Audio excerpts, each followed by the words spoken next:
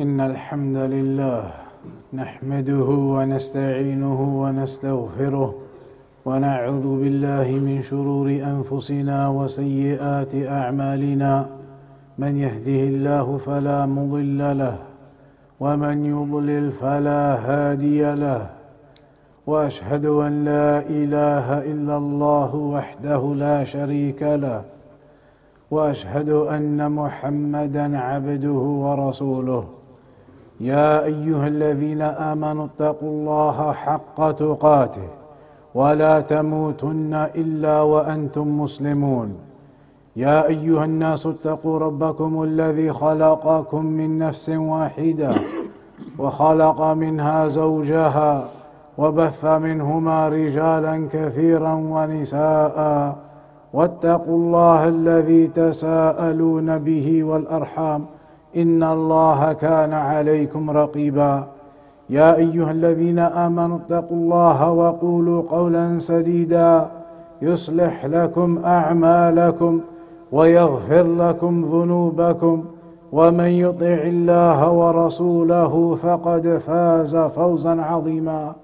أما بعد، فإن أصدق الحديث كتاب الله، وخير الهدي هدي محمد صلى الله عليه وسلم، وشر الأمور محدثاتها، وكل محدثة بدعة، وكل بدعة ضلالة، وكل ضلالة في النار.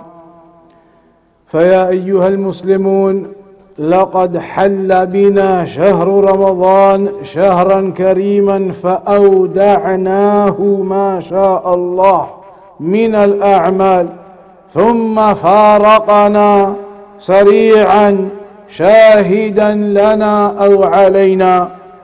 إن من الناس من فرحوا بفراقه لأنهم تخلصوا من الصيام والعبادات التي كانت ثقيلة عليهم.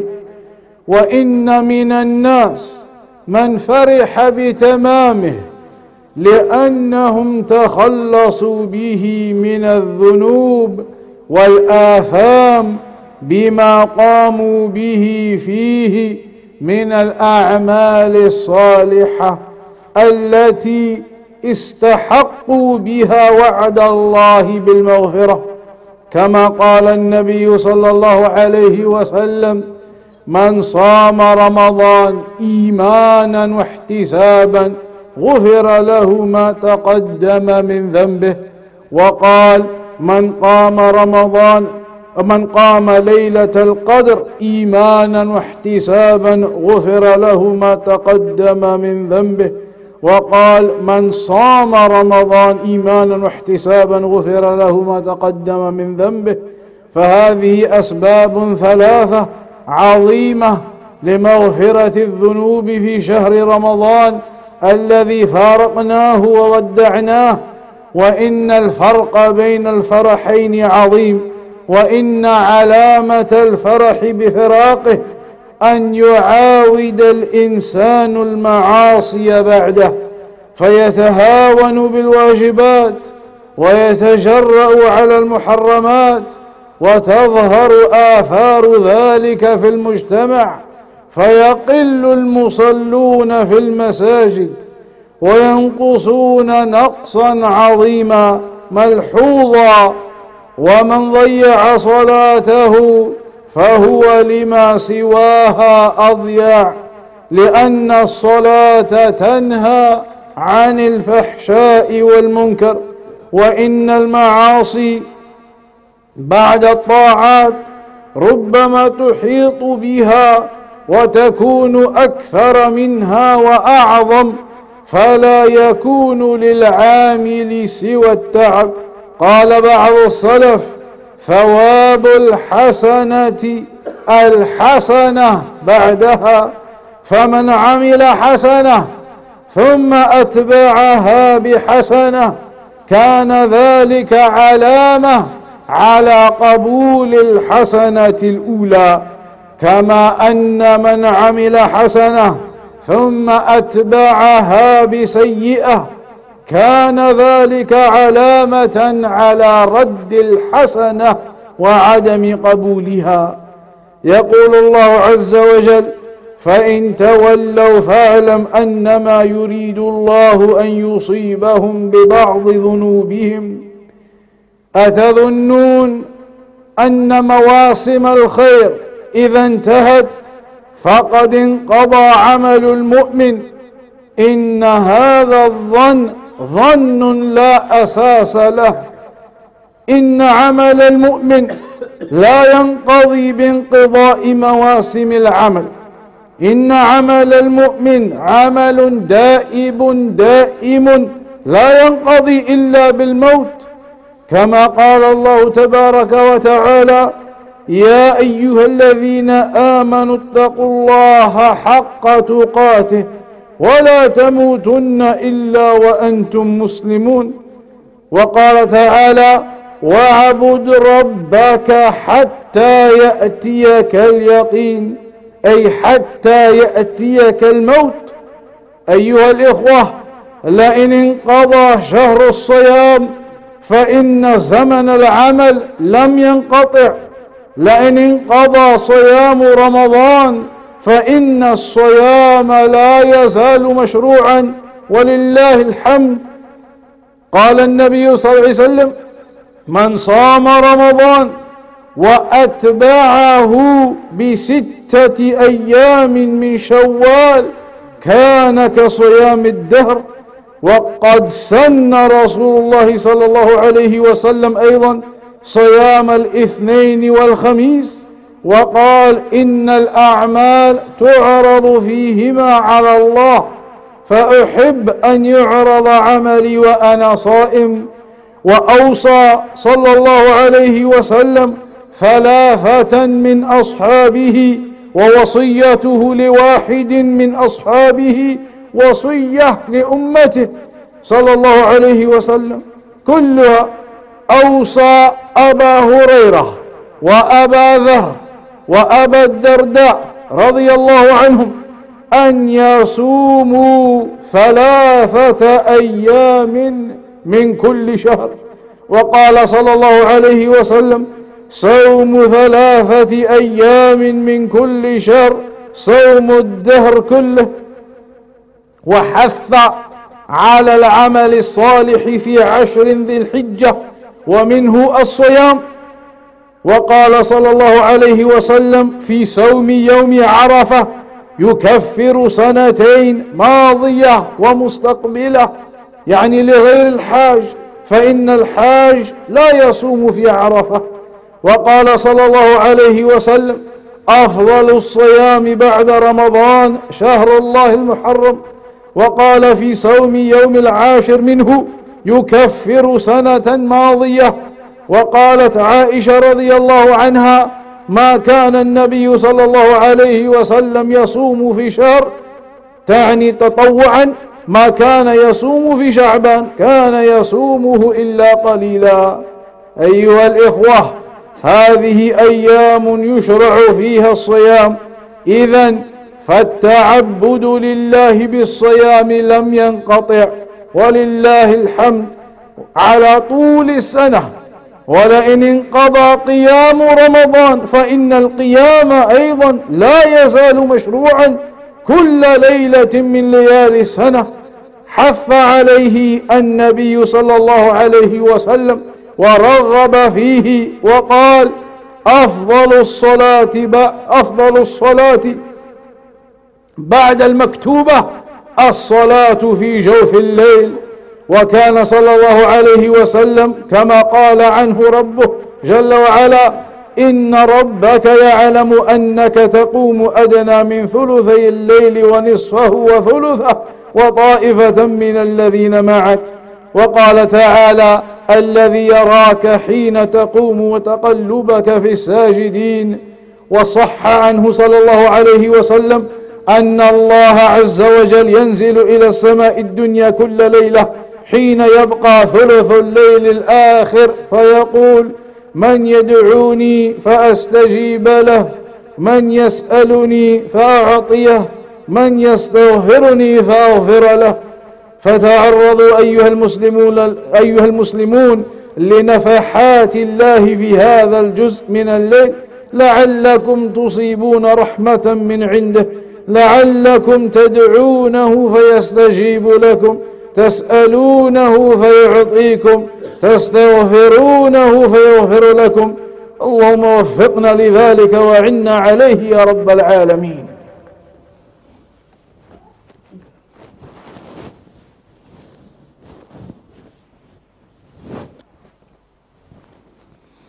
الحمد لله رب العالمين، والصلاة والسلام على أشرف الأنبياء والمرسلين نبينا محمد وعلى آله وصحبه أجمعين. فيا عباد الله, we firstly thank Allah subhanahu wa ta'ala for having blessed us with the opportunity of completing the month of Ramadan, for completing our worship in prayer, in fasting, in the recitation of the Quran, in the giving of the charity, in all of the good actions that the Muslims they engaged in during the month of Ramadan. But now it is important for us to all recognize that just because Ramadan has ended does not mean that your righteous actions end. Just because Ramadan has concluded does not mean that your righteous actions now conclude for another year. That is a great mistake that many Muslims they fall into. Ramadan may have ended, but your fasting does not end, and your night prayer does not end, and your recitation of the Quran does not end, and your giving of charity does not end. Your worship does not end just because Ramadan has come to an end. And it is important to remember this. And the Prophet ﷺ has highlighted to us that the fasting continues to be prescribed even after Ramadan. And the first example of that perhaps is in this month of Shawwal, where the hadith mentions that whoever completes Ramadan, man sama Ramadan, then after that, وَأَتْبَعَهُ بِسِتٍّ مِّن شَوَّالٍ, he follows it up with 6 days from this month of Shawwal, كَانَ كَصِيَامِ الدَّهْرِ, then it is considered like the fasting of a year. You complete your days of Ramadan, if you have any left to make them up first, and then do 6 extra days in this month now, before this month of Shawwal finishes. And you have the reward of having fasted for the whole year. And that is for the men and for the women. And if the women have days left to make up due to the monthly bleeding, then they must make up those days first and then do the 6 days of Shawwal.